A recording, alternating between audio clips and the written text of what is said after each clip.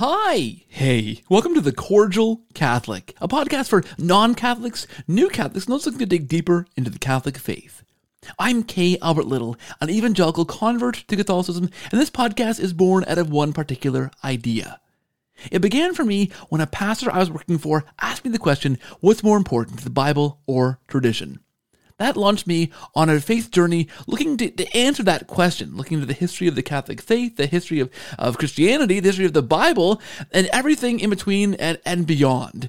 And it was then that I realized that what I thought I knew about Catholics as an evangelical Christian was based in large part on misinformation and more often than not on simple misunderstandings. I didn't know what I didn't know. Well, this podcast starts to fill in that same gap. The gap between what you think Catholics believe and what we actually do. Each week I have a real Catholic conversation with a real Catholic thinker from the heart of the Catholic Church. No misinformation here. And this week I have, maybe one of my favorite conversations ever in the 4 years of doing this podcast. I am joined by Michael O'Neill, the Miracle Hunter, to talk about these absolutely mind-blowing miracles that evangelical Christianity, Protestant Christianity just kind of can't explain. I'm talking about miracles around the Eucharist, the real presence of Christ, miracles involved with Marian apparitions, involved with the stigmata, involved with saints, these miracles that are distinctly Catholic, these weird kind of strange miracles that really stop the Protestant Christian in their tracks. I would have been one of these guys looking at these miracles, stopped in my tracks, and have to ask, well, how does this make sense? Why did God allow this thing to happen? This doesn't fit in my paradigm of understanding of Christianity.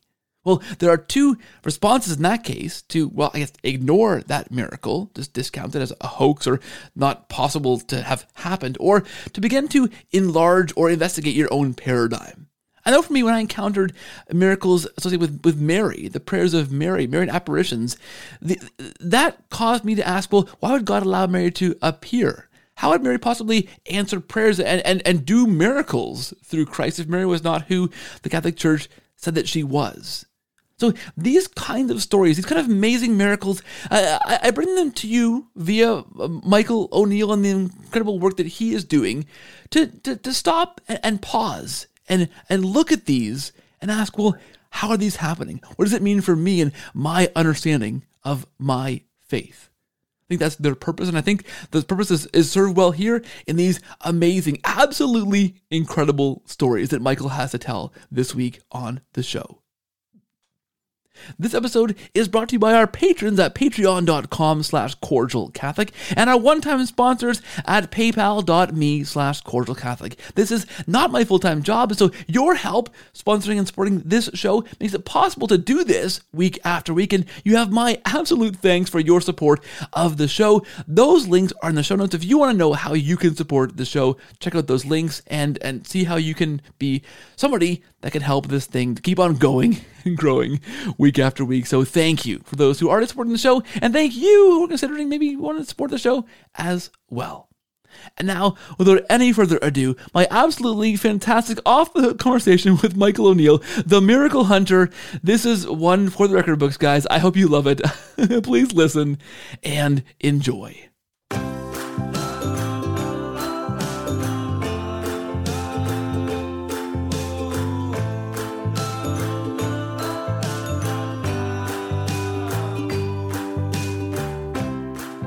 Hey friends, welcome back to the show. Thank you for watching. Thank you for listening. If you are watching on YouTube, please hit the bell, subscribe to the channel, do all those fun things you do on YouTube, and share this video with some friends you might think might enjoy this. If you're listening on podcast, thank you. Make sure you subscribe, follow this show. If you're listening on Apple Podcasts or on Spotify, please leave a rating or a review. Those help to push the podcast out to new people, and we'd love you to do that. And for others to hear more, to hear this awesome episode, because this is going to be a good one, guys. I am joined this week by Michael O'Neill. He is the Miracle Hunter. You can find his shows on EWTN. They're fantastic. He's the author of a number of books as well, including They Might Be Saints on the Path to Sainthood in America and Science and the Miraculous, How the Church Investigates the Supernatural, out from Tan Books. Michael, thank you for being here. Welcome to the show and hello. Thanks. It's great to be with you. I'm stoked to have you on the show, Michael. I love your stuff. I followed your work for a long time because this is really the exact kind of wheelhouse of what this show does in large part. So I'm a convert to the Catholic faith. Listeners to this show, many of them are looking into the Catholic faith, are new Catholics. And I got to tell you, Michael, for me as a non-Catholic Christian, I would encounter these strange things I could not explain in my paradigm. So, for example, like Mary in demonic possession cases, like why a priest calling on Mary would help, right? As Protestants, we could understand that because Mary wasn't who she is to us as Catholics, right? Miracles around the Eucharist or Marian apparitions or miracles that the saints were able to somehow, quote unquote, perform. These things to the non-Catholic Christian is something that has to stop you in your tracks and make you either go, okay, well, how does that make sense? How is that possible? How is this guy cured of this thing? Because a saint, answered prayers. What does that mean? It makes you either, wrestle with that and perhaps, in my case, in the case of many who listen to this show and who've become Catholic as a result of thinking of these things, have to enlarge or change that paradigm and go, okay, so these things are happening. So how do I explain these things and still believe in the God that I understand as an evangelical Christian, right? So I love these kinds of things because, yeah, they make you go, what? And stop and ask those questions. So thanks for bringing them to us, and so many in such a fantastic way. I want to ask you, first of all, how you got involved in doing this. How did you become the quote unquote miracle hunter? Because that's a crazy cool title. I mean, it's how did you stumble into this? What happened? I've been interested in miracles my whole life, and I think that I can probably attribute that to my mother. Growing up, I grew up in a Catholic household, and we knew a lot about the saints and Mary and all that sort of thing growing up. But miracles were always very important to us as a family, and I think that one of the family miracles we always talked about is the reversion of my grandmother. She had fallen away from the Catholic faith, and when my mother was young. And it was my mother prayed to Our Lady of Guadalupe. And you might look at me and say, hey, that guy doesn't have a drop of Mexican blood in his body. And it's true. But for whatever reason, in 1950s white America, my mother had a devotion to Our Lady of Guadalupe. And when her mother fell away from the Catholic faith, she kind of made a deal with God, as we believers like to do. And she said, God, if you bring my mother back to the faith someday, when I grow up, I'll become a school teacher. And on every December 12th, I will tell my children the story of Our Lady of Guadalupe. And if you bless me with any children, I will teach them the story of Our Lady of Guadalupe every December 12th, the story of the Tilma and those miracles. And so I wouldn't be telling the story if I didn't hear it all the time. And I still hear it every year to this day. My mother tells me the story of Our Lady of Guadalupe because her mother came roaring back to the Catholic faith, and she died a good Catholic. And so ever since, that story of Juan Diego and the Tilma and Our Lady of Guadalupe and the conversion of all the Aztecs and the whole deal, I heard it every single year. And for me, it became the second greatest story ever told. And so by the time I got to Stanford, and I took an archaeology class, and in that class, I wrote a paper on Our Lady of Guadalupe because that was, the professor said, write about an artifact. And of course, that's my favorite artifact in the entire world. And when I studied that, I knew a little bit about miracles, and I knew about Guadalupe and Lourdes and Fatima, but I didn't know that there were thousands of miracles that the church has commented on. And I didn't know that the church actually said that they were worthy of belief. I thought it was kind of popular devotion or pious belief or tradition or whatever it was. But I didn't know the Catholic Church issued formal statements and, basically stuck its neck out there and said these crazy, miraculous things are really happening. So I said, someday when I grow old, I'm going to study miracles. And it was a few months later when I grew old, and I got the advice of Condoleezza Rice, who was a vice provost at Stanford at the time, and she gave this nugget of wisdom, which was become an expert in something. And she said that she was an expert in one tiny aspect of Czechoslovakian military history in 1 year. And she knew more about that one thing than anybody else on the entire planet. And I thought, that is so cool. What do I want to become the world's expert in? And, I thought back to my mother, and I thought back to all those miracle stories I had kind of uncovered, and my promise to myself to someday study this stuff. And I said, okay. And that's when I registered miraclehunter.com. It was probably 1999. It's lots of years ago, before people were really registering websites. But I did that, and I filled it up with stuff. Every miracle story I could come across that I could investigate a little bit, that I thought other people might care about. I loaded it to my site, and maybe there are 2,500 Marian apparitions on my site now, alleged and approved. And I secretly did that. And I didn't tell my mother. I didn't tell my friends. I didn't tell my girlfriend. I didn't tell my employer. I was an engineer. And so engineer by day, miracle hunter by night. And slowly, I started building up the site. And very secretly, people would email me, ask me questions about Medjugorje or whatever other thing. And I'd write back, but I'd always sign the emails MH, Miracle Hunter. I never put my name on the site or anything. But, then Dr. Oz and Megyn Kelly and National Geographic and History Channel and speaking engagements and book offers and all these other cool things that started happening to me. I started saying yes to them, and I had to get out there with my name. And so I eventually stopped formally being an engineer. Maybe I'm an engineer at heart always, but that's kind of how the whole thing launched. And Mary keeps opening these doors for me, and I keep walking through them. So maybe I'm not the world's expert yet, but I'm getting close. So that's the path. Yeah. Wow. Michael, that is an amazing origin story. I thought you were going to say, I took a course in high school and I enjoyed it. That's amazing. Gosh, because you talk about, and I have had guests in the show for all different reasons and different things. And you talk about seeds that are planted and that come to fruition.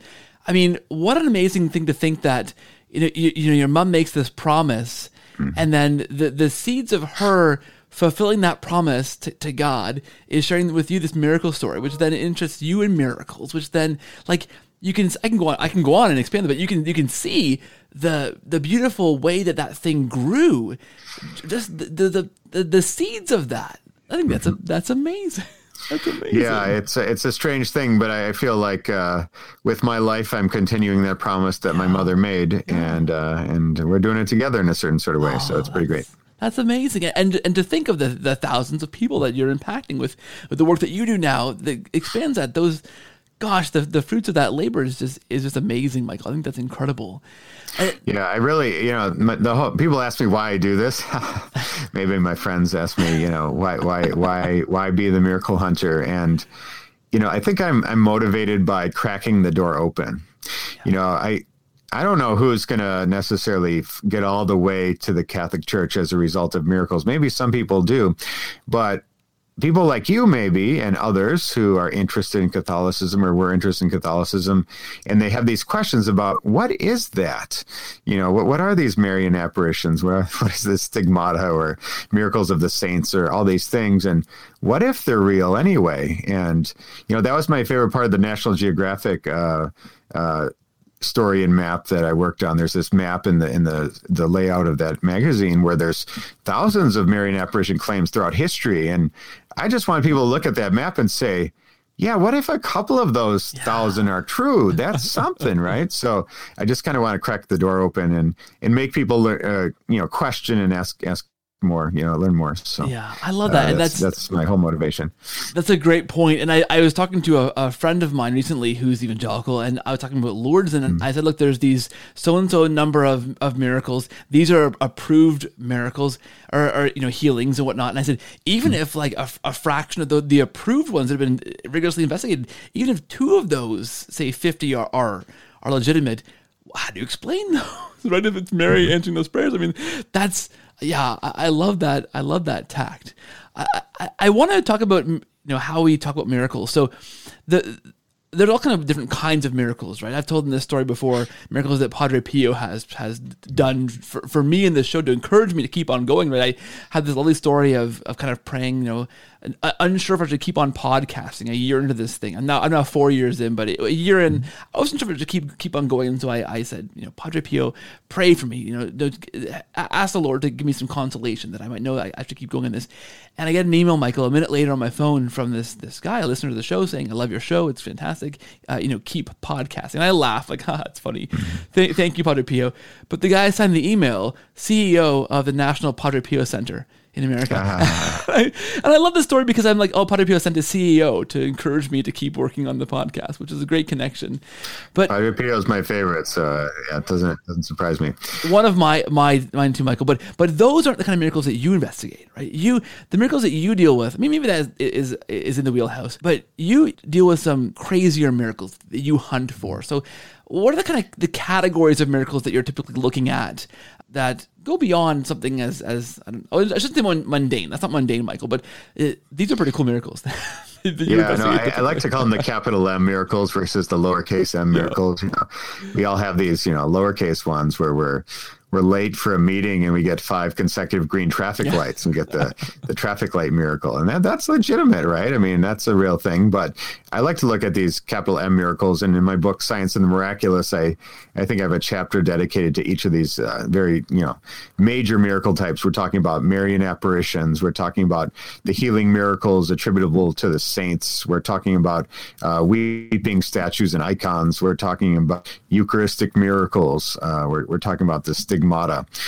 These are the major categories of miracles that we see in our church, and there are other major ones. You can't get around the miracle of the sun at Fatima. That's the biggest one in modern times, you might say, with 70,000 people at the COVID area gathering for that last apparition of Our Lady of Fatima. I mean, that's a mega miracle. It doesn't fall into any of those categories. So, but those are the big ones that we see happening over and over and over again. Saint Januarius, that blood miracle, I'm sure you're familiar with that. Every September 19th, you get the blood of a 3rd century martyr, which is, hard as a rock, and then it liquefies, and then the crowd goes wild, and they go wild because it's a strange, freaky thing that they have in Naples, but also because it means there won't be Mount Vesuvius blowing up, or an earthquake, or a natural disaster of some sort, or coronavirus, or whatever reason it doesn't liquefy that year. So it's a pretty fun place to be. Go for the pizza, but stay for St. Januarius. But it's pretty great. The Catholic Church is chock full of all these capital M miracles, and I love to write these episodes for EWTN and talk about them on my radio show. And it's a blessing to get to bring these stories that a lot of people don't know about to the world. Yeah, it's so fun. I often describe these kind of things to listeners and guests and to friends and family as kind of that weird aunt, right? The weird aunt at Christmas that you don't want your girlfriend to meet when she first comes to meet your family.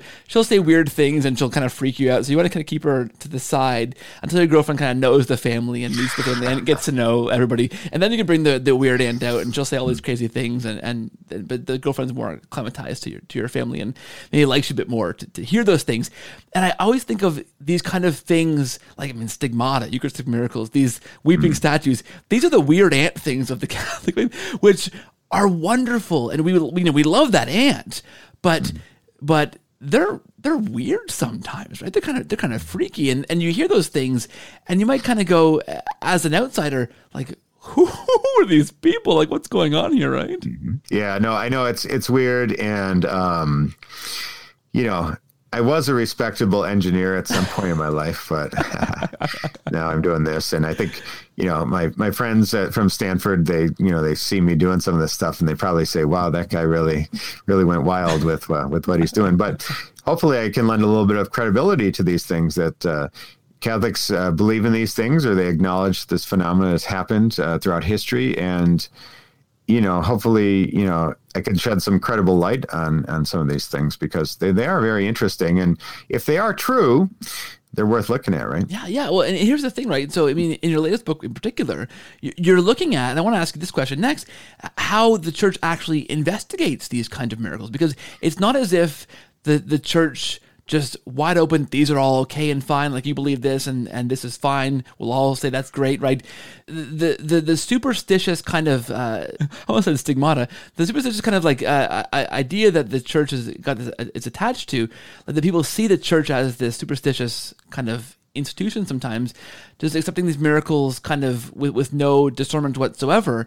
That's not how the church understands miracles. It's a rigorous process, which you detail. So I wonder if you can give us a bit of a snapshot of how the church looks at miracles before they can say, hey, yeah, this I think is a miracle. It's a pretty intense process, right?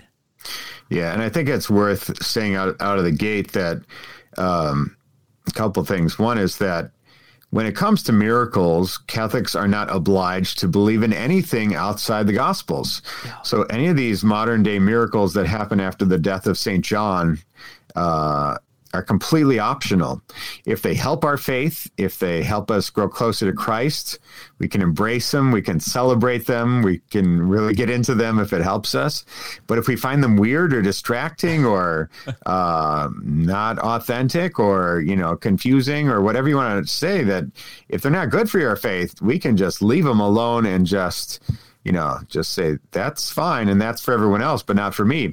And even when the church judges a miracle, it says it's worthy of belief. It never says it must be believed or else. It's not a de fide thing. So the church handles that really well in that sense. And so, I mean, you can even talk about the most famous cases of all time at Fatima. You could say, oh, those children were just making it up. And that wasn't a real vision of Mary, or that was something else. You could say that and you'd be a good Catholic if you believe that. Or Lourdes, you could say those thousands of cures that have been claimed there and the many that have been validated.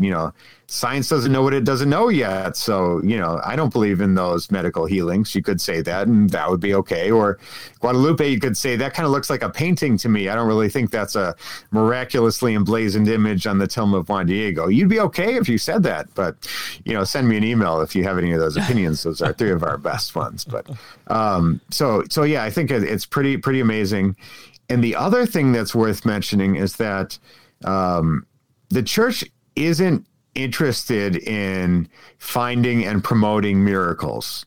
I think that Protestants and otherwise, and some people say, look at those Catholics. They're talking about miracles. They're proving miracles. They're running out of members. They need people to come back into the pews and buy rosary beads. That's what they're doing, trying to make money or trying to keep their faith alive. No, I don't think so, especially in modern times. When a bishop experiences someone in his diocese claiming a vision of Mary, or a window with an image of Mary, or whatever the thing is that the crowds are gathering, he's probably saying, "Oh no, I don't want this." And you can even see in the cases of the very highly approved Marian apparitions in history, you see the local bishop basically every time saying, find me a sign, or I don't really believe this. Juan Diego, go find a sign to prove this is real, because I don't believe this. And so the bishop is always discouraging miracles and doesn't want to deal with miracles. So it's one of the worst things that he has to deal with on a large scale when miracles are claimed in his diocese. So the church really isn't out there to promote miracles. So that's worth saying. But all those things aside, your question was, how does the church approve miracles? And so every miracle type has a different approval process. And in the book, Science and the Miraculous, I detail kind of the scientific inquiry when it comes to stigmata. For example, there are certain types of wounds that doctors look at. They look for, psychological issues in cases of Marian apparitions, weeping statues and formation of images. They might do some testing to make sure there's no internal ductwork or a leaky pipe or a leaky ceiling or anything like that. They're always trying to rule out hoaxes and these things, but probably the most detailed process is in healing miracles used in canonization. So, we might think that anytime there's a healing miracle, they might, your parish priest might hop on the phone and call the bishop, and then, the bishop might pick up his red phone and call the Pope, who picks up his phone, and we say, we've got a hot one, we got a miracle, and we're going to send in the miracle hunters. Well, it doesn't work like that at all, and I wish it did. I'd love to be on that team, but there's no such team. So I think that, they're healing miracles. They have it must be and it's the same criteria, Lambertini criteria, named for Prospero Pietro Lambertini. He's an Italian cardinal born in the 1600s, and that criteria is still in use today at Lourdes and also in the Congregation for the Cause of Saints, or the Dicastery now for the Cause of Saints.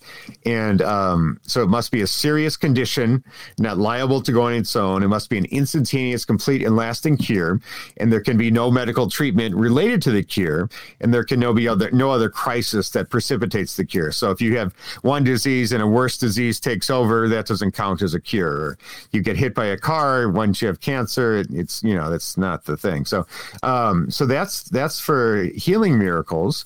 And then it must be the intercession of just one saint, which to me is the hardest part. Right. I pray to all my friends, the saints, when I'm in trouble, hoping somebody up there picks up the phone. But, when it comes to canonization miracles, it's got to be one person that you pray to, one future saint, not Padre Pio and Saint Therese and all your favorites, and the future saint. The Pope would say, we're going to go with Padre Pio, not the might-be saint. So that's a really tricky aspect as well. But when you talk about Marian apparitions, there's this 1978 document, this Norms of the Congregation for Proceeding and Judging Alleged Private Revelations and Apparitions, that came out sub secreto, secretly in Latin, to all the bishops of the world. And it's the rule book that the church uses, and it's never been updated, it's never been replaced. And that talks about all the criteria of how a Marian apparition is to be judged.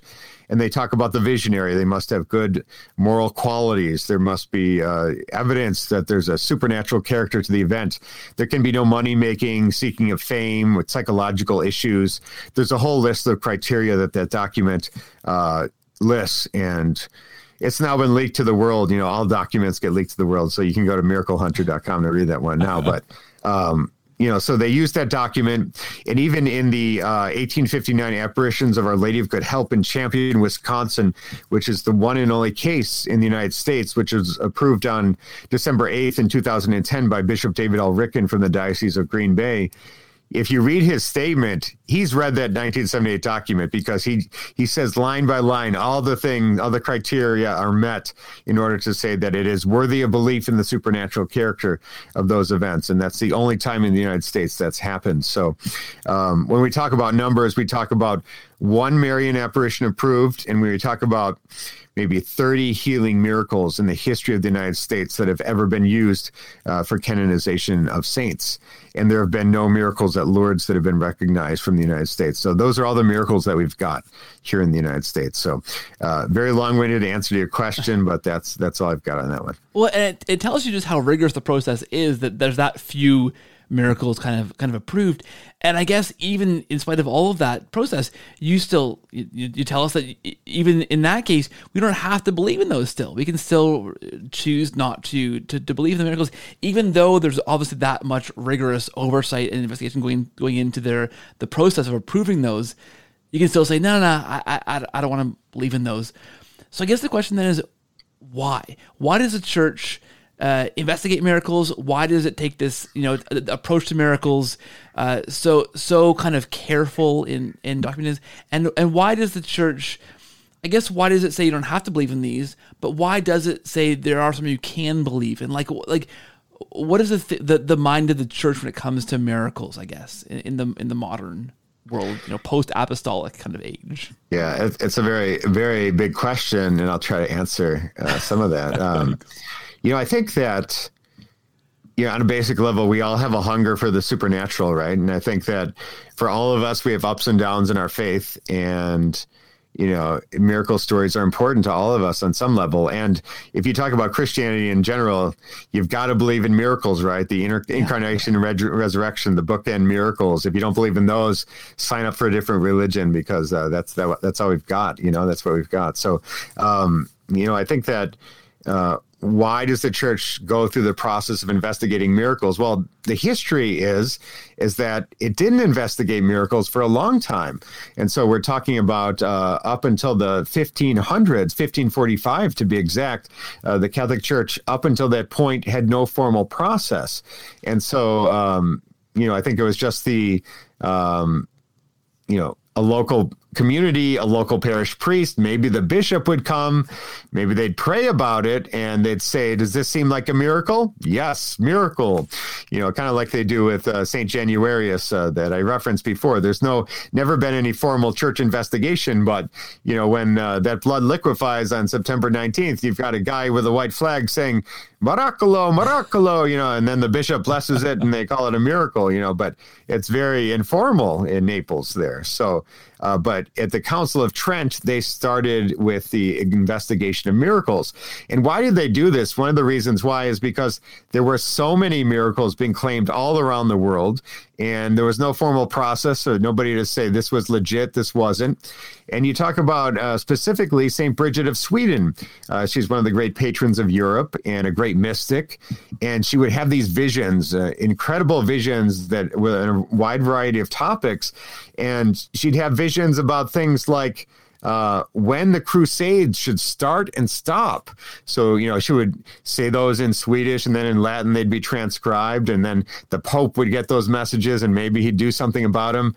And then other times she would talk about how to do your laundry well. Those would be other visions that would come to her, and those would be written down and disseminated. And so I think partly she precipitated the need for people to say, okay, what's the formal process? What's an approved miracle and what's not? And so the Council of Trent initially said the bishops were in charge of investigating miracles. And then later you have perhaps in 1917, they say the Vatican's in charge, and then it went back to the bishops. So it's kind of been a ping pong match back and forth, but it's a hot potato, really. Nobody wants it. I mean, when the Vatican was in charge of investigating miracles, they had so many miracles they didn't know what to do with, so they gave it back to the bishop. So perhaps the reason why miracles are investigated is because they do happen, and the church has to figure out how to transmit that knowledge to the faithful and how to give the faithful guidance on what to do about these things, especially when it comes to private revelation. We can talk about healing miracles all we want, or stigmata all we want, or weeping statues all we want, but what happens when there is a vision of the Virgin Mary and she's something supposedly, and it needs to be figured out, does that match up to church teaching? You don't want the Bible, the magisterium, and this other, voice in the room of, what Catholics should believe. So they needed to come up with a way of judging those private revelations and having a way that the faithful could embrace them if they were worthy of embracing, but also shut them down if they were dangerous to questioning the teachings of the church. So that is the reason why there's both investigation and approval, but not the requirement of belief. Yeah, that's great. And I want to know now for sure what this laundry hack is. Is this in a book somewhere, Michael? Yeah, it would be a pre-laundry machine. So I think it's not that useful these days. But yeah, it's pretty fun to know the history of some of these great people receiving visions throughout the ages. That's awesome. And I guess interesting to me that miracles. So there's a stream of Protestantism that says miracles are done. Right, this doesn't happen anymore. Mm-hmm. Right, and I have friends in that kind of stream of Christianity that the miracles kind of ceased when the apostles died, because miracles existed for Christ to confirm who he was, that he was God. For the apostles to confirm, this church is what Christ has kind of established. And after that, miracles were not required anymore. And so they don't happen anymore in the same way. Now, we, of course, don't believe that. And you have a website full of miracles that are pretty awesome. That would probably put a quick end to your life's work, Michael. But does the church have say why miracles still happen today? Is there an easy way of explaining that? I can think of answers, right, to bolster our faith, to demonstrate the truth of the Catholic faith, to encourage more. I mean, I'm thinking of Our Lady of Guadalupe and the millions of people who came to faith through that miracle. Is there a way to understand what the church says, why these still happen around the world? Yeah, I think that, like you say, there are cessationists who say, miracles have ceased, but we know that miracles do happen. I mean, it's a reality. We see the miracles, used in canonization causes. We see miracles big and small happening in our lives, and how they bolster our faith and they assure us that God is there as a loving Father. I think that I think that for many people, they understand God through how he works in our world. And these are the very clear examples and ways. And when the church says it's worthy of belief, we have that extra layer of support and then confidence that God is working in our world. So, I think that we all benefit from miracles in one way or another, whether we're receiving miracles or we're hearing about them or we're praying for them. It's all part of the process, and it's all part of our faith. So I think it really enriches our faith to have miracles. Absolutely. Okay, so I want to dig into some if we came with you. I don't know if you have a favorite. Do you have a favorite category of miracles that contains some of your favorite miracles, or are you more a generalist, Michael? Well, I have to say that, my website, miraclehunter.com, started out being a resource on Marian apparitions. And since those early days, I branched out, and now my site has all the stigmatics and all the healing miracles and all the incorruptible saints and Eucharistic miracles. It's got the whole deal. I'll answer it this way. I always love Marian apparitions. I think they're fascinating that the Mother of God would walk amongst us. I think that's amazing. And I love that there's a sort of a cultural twist to all of it. Mary doesn't appear the same in any place. So I think that's pretty interesting. Healing miracles are universal. I was on the Dr. Oz show at some point, and the reason they had me on there rather than talking about the stigmata or something else is because everybody likes healing miracles, right? I mean, Protestants and otherwise, when you see a good healing miracle, you can ignore if there's a saint involved, but either way, people like that. But I have to admit that, especially in these years of Eucharistic revival, Eucharistic miracles are the most important miracle to talk about these days. And simply because there's some science there that can really validate these. And when it comes to miracles of all types, there are complications. They all require faith. We talk about Marian apparitions. We talk about it must be the reliable witness, the reliable testimony of a faithful visionary. Of course, in the case of Juan Diego in the tilma, that's a little bit different. We have a little bit of a proof positive with an object there. But everybody else, you have to rely on their testimony. And then you also have to talk about stigmata, for example. Some saints have, the wounds in their hands and some in their wrists, and some have 6 wounds. And Therese Newman had 60 lash marks on her back, and some have a crown of thorns, and some, are there for their whole life, and some just for some period of time. And there's a little bit of complication. Why does it work that way? Or you talk about incorruptible saints. Some are incorrupt for 50 years, some for hundreds of years. Some are partially incorrupt, and maybe you have a couple hundred saints out of 10,000 that are incorrupt. So, why the variability there? It's so you need a little faith. Miracles are complicated, and so I think that with all miracle types, you can say, why don't we just show these to our Protestant friends and get them all on board with the Catholic faith? But, there's always a loophole. There's always a missing piece that you can always say, I don't know. I'm not quite sure. It all requires faith. With Eucharistic miracles, I think there's more scientific proof with those than any other type of miracle. And I understand why Protestants and others don't want to get on board with them, because if they are real, you got to become Catholic. You got to, there's no other choice. In these cases where true flesh and true blood are made manifest on a Eucharistic host, as validated by science. And what's so interesting is it's not a matter of somebody could have just snuck in to a tabernacle and dropped some drops of blood on it, and then they let them discover it, and they say, oh yeah, that's a miracle.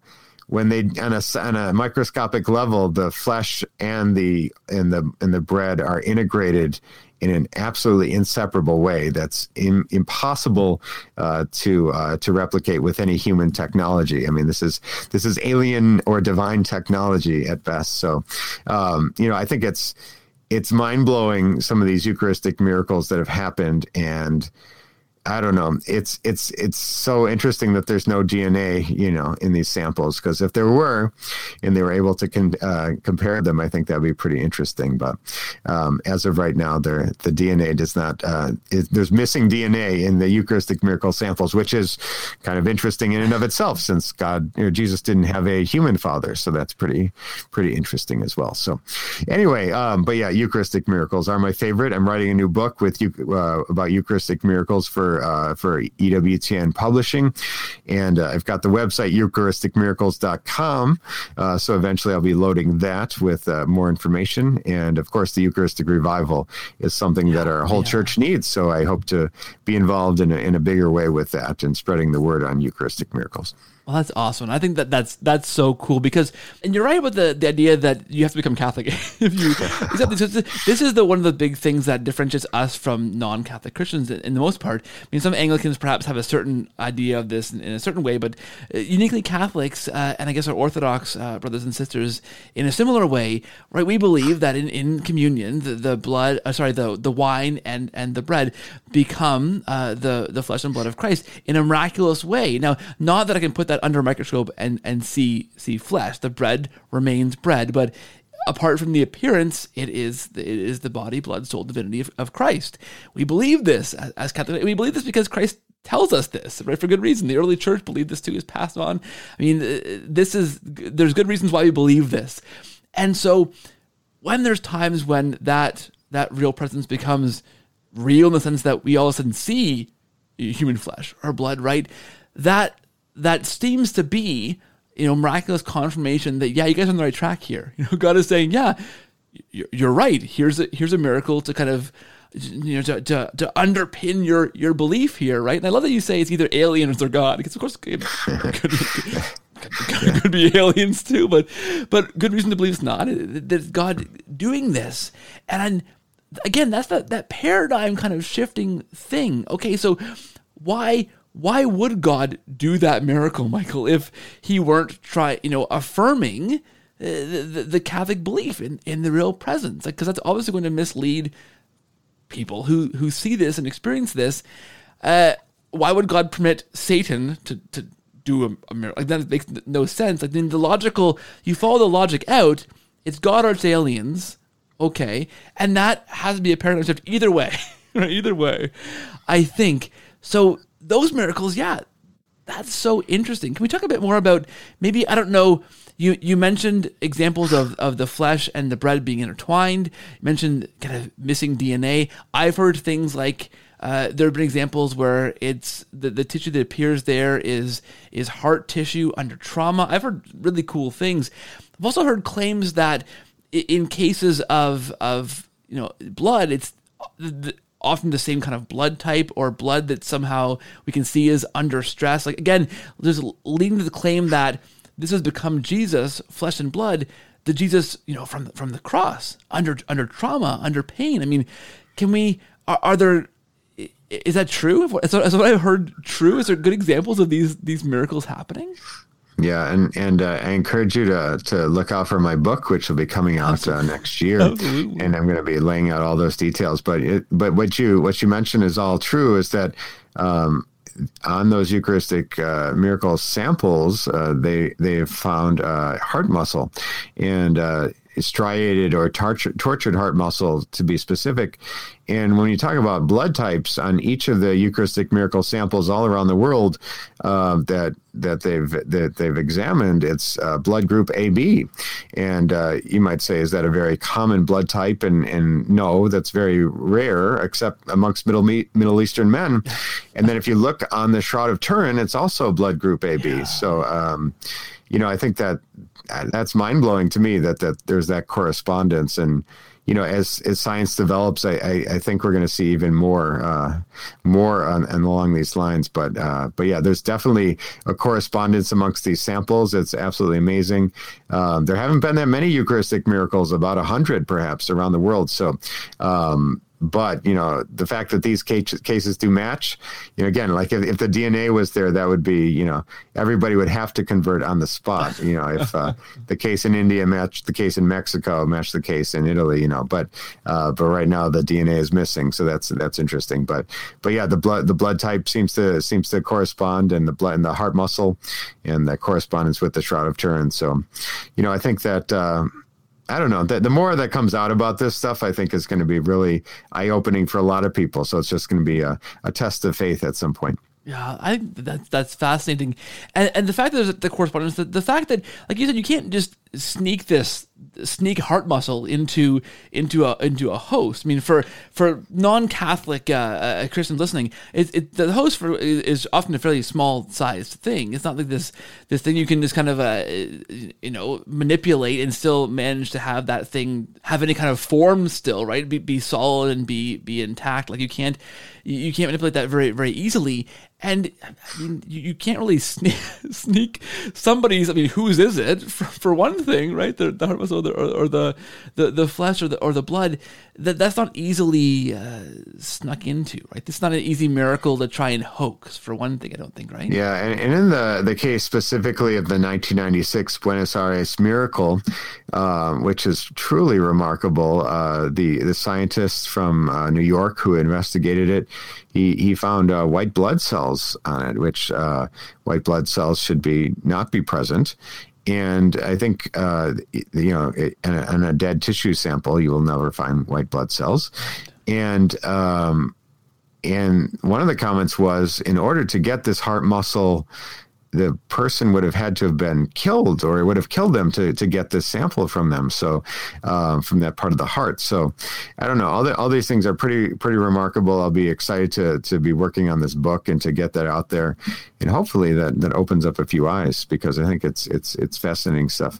Yeah, and in the year of course, in the time of Eucharistic revival, how important is that to bolster the faith and to encourage Catholics and non-Catholics to look into the faith and go, you know what, this is happening here. Like, what's going on? There's recently, like, right, in the news report of miraculous multiplying of a host, right? This is under investigation by the bishop, right? But these kinds of things are, gosh, they're interesting to look at, especially when the evidence begins to pile up and begins to corroborate, right? I'm a huge Shroud of Turin fan. One of the early episodes of this show 4 years ago, I had a shroud expert on the show talking about the Shroud of Turin, and that for me was a little, maybe a guilty pleasure of me to have her on the show to indulge myself, because I love it so much, and listeners, it turns out, also love that too. And the correspondence, right? When those kind of things interact, and like the blood sample on the shroud matches the blood type of miracles, when the veil, right, matches some things on the shroud, like these things correspond. These different miraculous items correspond. I mean, it begins to paint this crazy narrative that, gosh, something bigger is at work here. Like maybe these Catholics have something going on. And I think that's going to cause people, right, if we're thinking why miracles still happen today, to go, okay, we can't explain this. I got to think more deeply with that. I got to look more deeply. I can't just discount this religion as superstition when, even science is showing me that there's something going on here, right? Yeah, exactly. I think, again, cracking the door open and saying, I can't just walk away. I've got to find out if there's something to it. So, I think there's a lot of potential with miracles to inspire people to learn more. Yeah. Okay. Miraculous icons, images, weeping statues and things,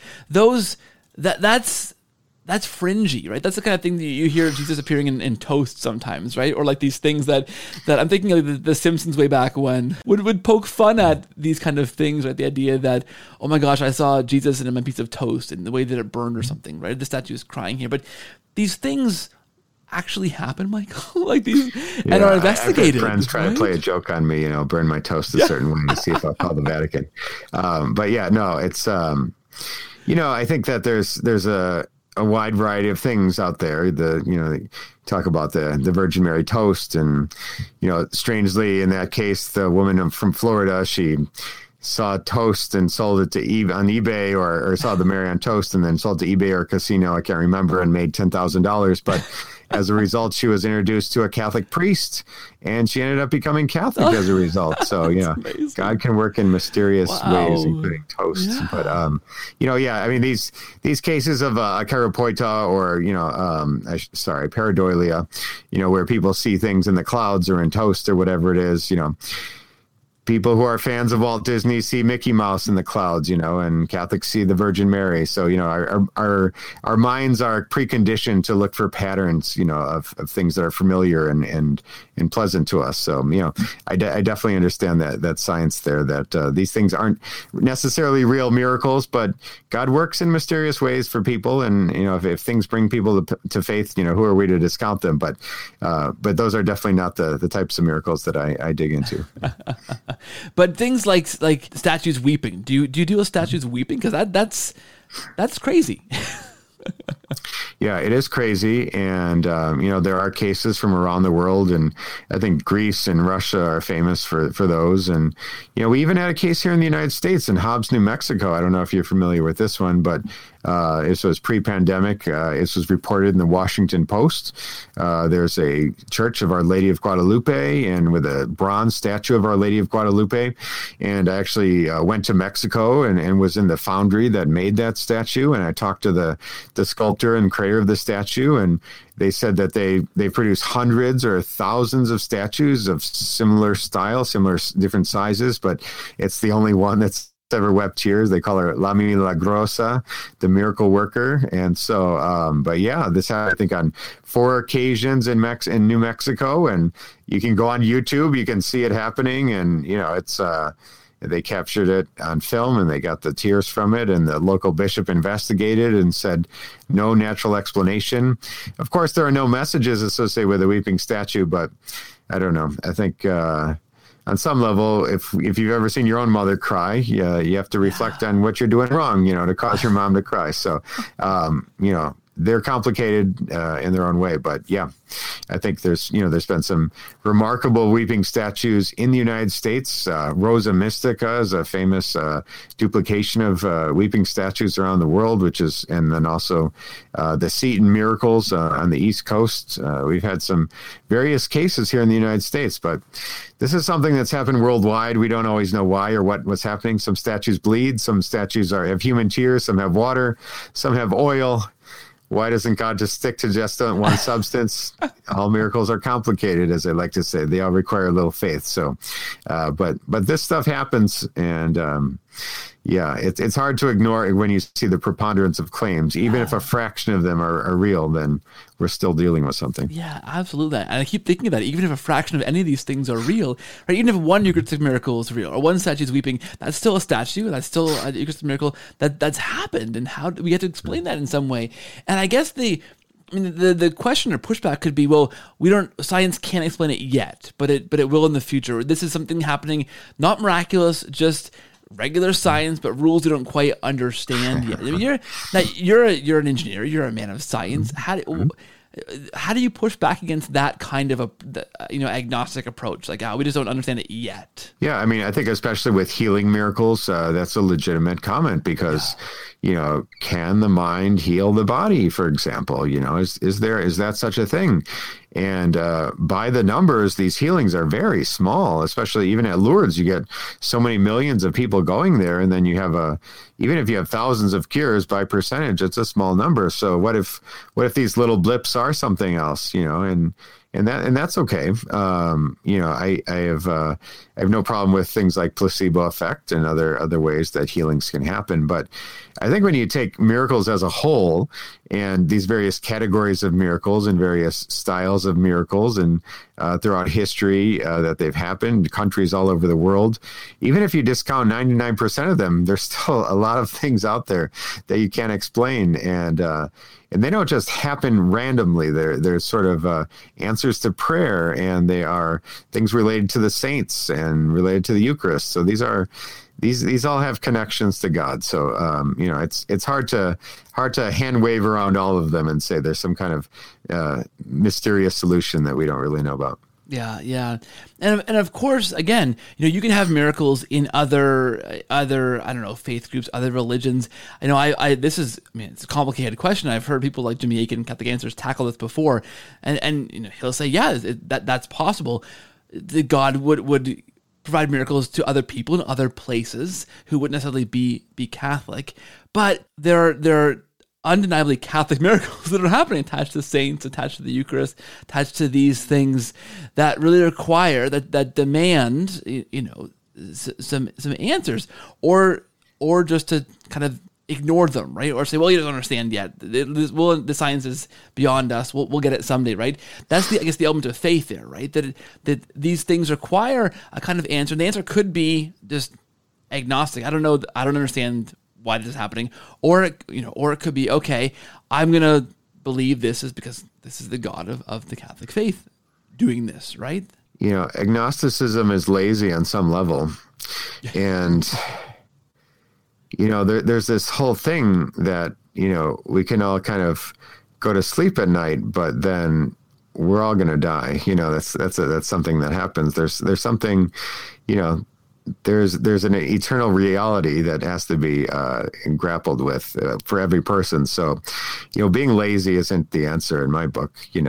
For me, I've gone the opposite way of, I'm digging into it. I'm trying to get all the answers to all these crazy things and trying not to go to sleep on these things because, I don't want the lazy answer of saying, who knows? It might be, it might not be. I want to know, and for the things that I've seen, the things that I've experienced, the things that I've learned, I cannot not believe. I have to believe. Yeah. And so, and I have to share what I've learned. So that's what motivates me a little bit. Yeah. Okay. I want to ask you two more questions. And the first one, the second one will be your favorite, maybe Marian apparition. Maybe maybe I already know the answer to this one.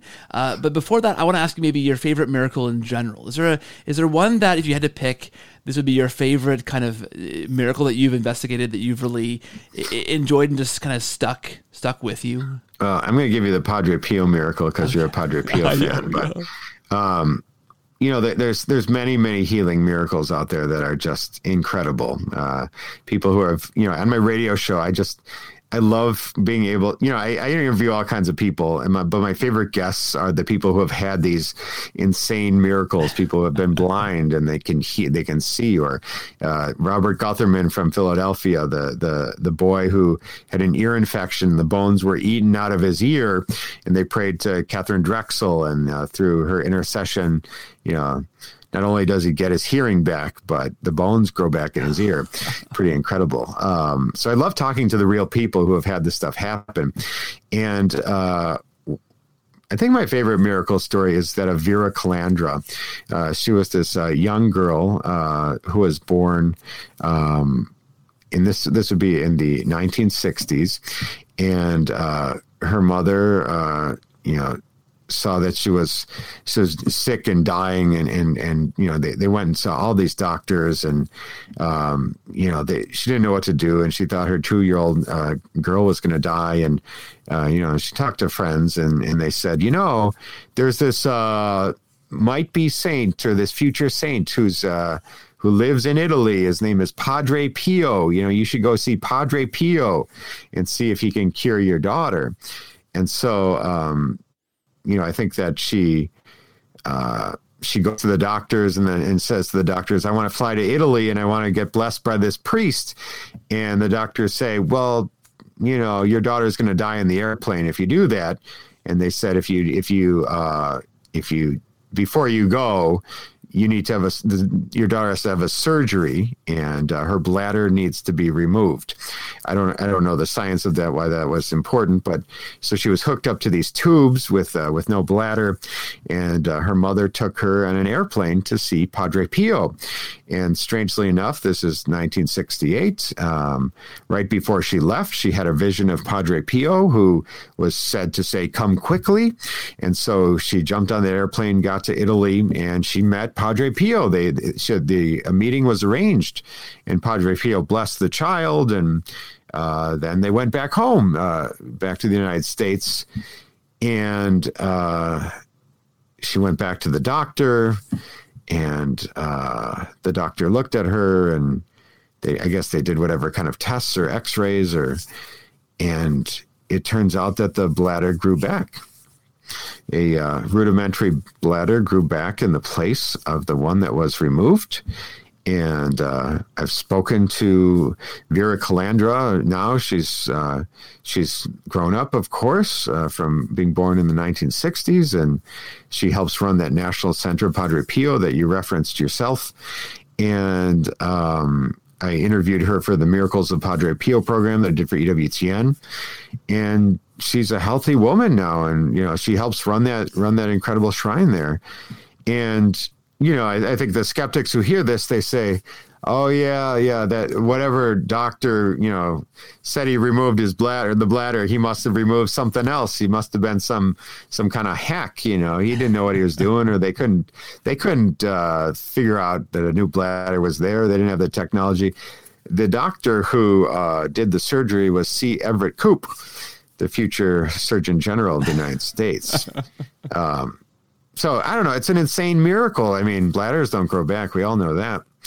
And what's so interesting is this happened in 1968. Yeah. And, that vision received by the mother of Vera Calandra was come quickly.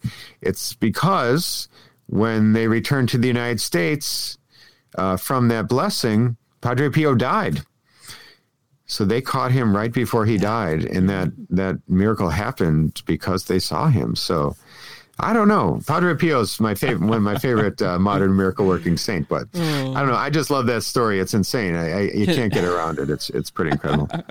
So this is mercifully in high definition. So listeners can see that there are tears in my eyes, Michael, because I have also interviewed Vera on this program, which I think is amazing. You didn't know this when you told me this story, because after I got that email, I wrote back to Nick Gaboni, who is the CEO of the Padre Pio Center. I was going to say, was that Nick who wrote you? Yeah. It was, and we've kept in touch since then.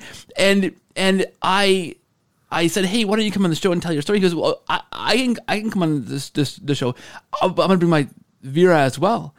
And so, 3 years ago, I think probably next week, I had Nick and Vera on the show to tell that story, which I think is amazing. Of all the stories you could have told, Padre Pio maybe giving us both a little rib in the elbow in the ribs or something here. I think that's how he works in my life, at least. I don't know about you, right? To tell that story. Right, that's full circle for me. So. Yeah, it's a good one. I there's lots of miracle stories to talk about, but yeah, that's an incredible one. Yeah, that's amazing. And again, Padre Pio giving us a little bit of a jab there, as he does. I love that. I love that, and I love the patron of this podcast, at least certainly, if not my my existence. Padre Pio is a favorite of mine. I love that. That's awesome, Michael. Okay, one more thing, and it's your favorite, then maybe Marian apparition. I mean, because again, Padre Pio, the saints, Mary, these are the things that require a paradigm shift for many listeners who aren't already Catholic. Because why would God allow these things to happen? Why would God answer the prayers of a saint, right? Why would he allow that amazing miracle to happen? Why is Mary so important if she is, as I believe as a Protestant, the person who Christ was born from, but that was the end of her role, right?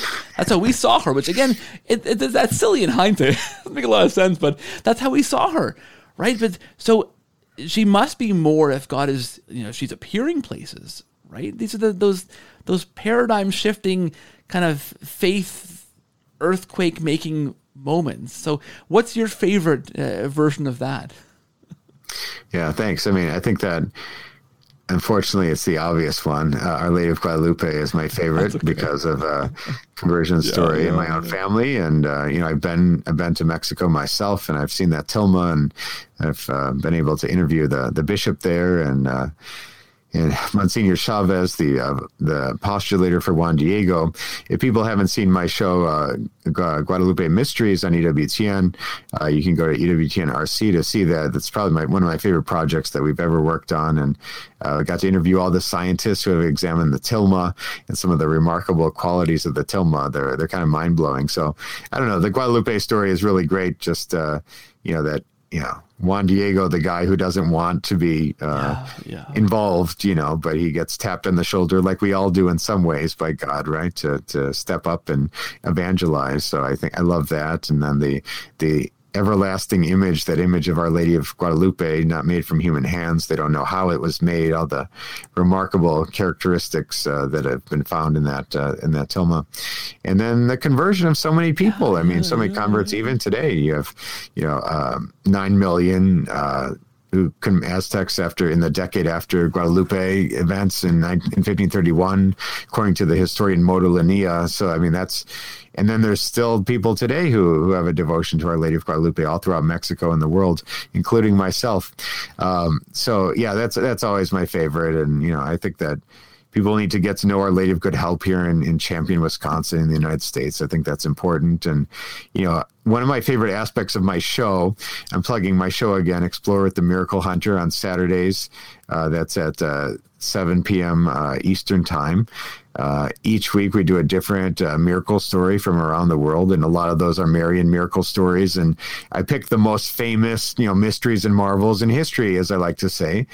And the constant feedback I get are from, faithful Catholics who watch the show. They said, I never heard of that one before. I never heard of Borang and Bonneau and Pont-Main and any of the others, many that we've done. I think we've done 30 episodes so far. And people always write in and they say, how come I never heard this story of this approved Marian apparition? And I don't know if you've caught any of the episodes, but one of the aspects I'm so proud of are the recreations in those episodes. I think that, we all have in our mind's eye, or maybe we've seen an old drawing in an old book of what it might look like to see a vision of the Virgin Mary. But I work with such a talented team, and they really make these come to life in a really beautiful way. And I put them up against anything you see in Hollywood. I think my team is so good, and they really help you visualize what a vision of Mary might look like. And so I encourage people to check that out, because there are some really cool stories about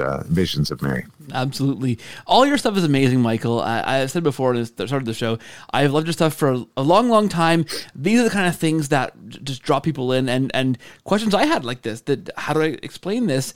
Digging deeper into like the archives on sites like yours just further confused me. And so led me eventually to ask the right questions and become Catholic. And so I hope this will serve as a jumping point for, first of all, to encourage faithful Catholics to love and dig deeper in their faith, but those who are on the outside to kind of pause and go, okay, well, how do I explain these things?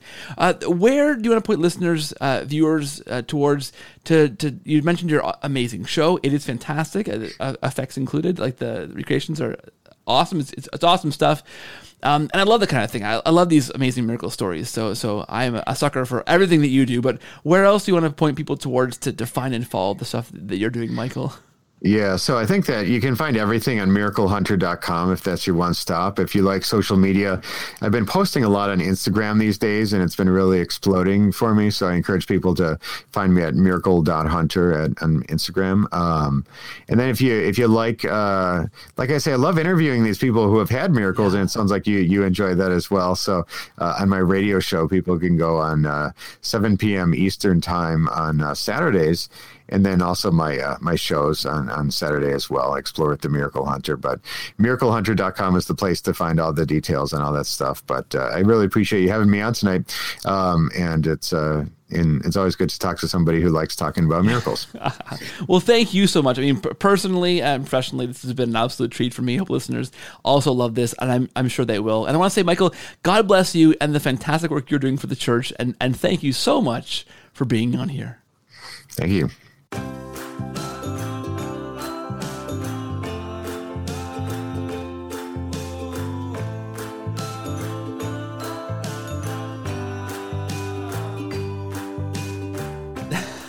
Guys, I love miracle stories. So for me, this episode is just one of those ones that I look back on, I think, forever and listen to over and over again, because I love those kind of fantastic things. And I hope you do too. Let me know. Reach out to on TikTok, on Instagram, on Twitter at Cordial Catholic, or on Facebook, The Cordial Catholic. Let me know what you think of this show. Did you like it? Did you hate it?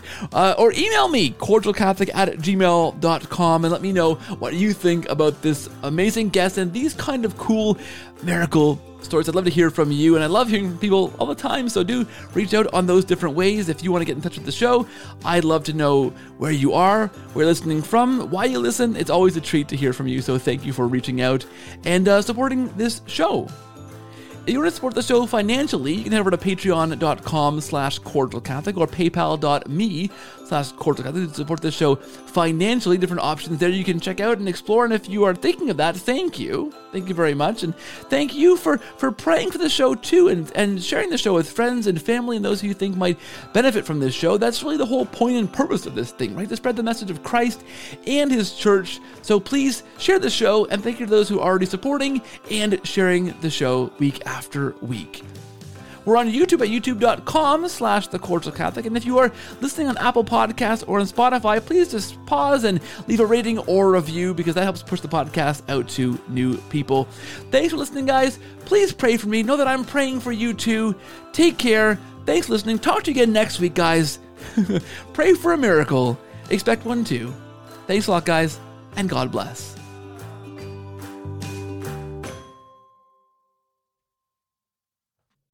This show is brought to you in a special way by our co-producer patrons over at patreon.com/cordialcatholic.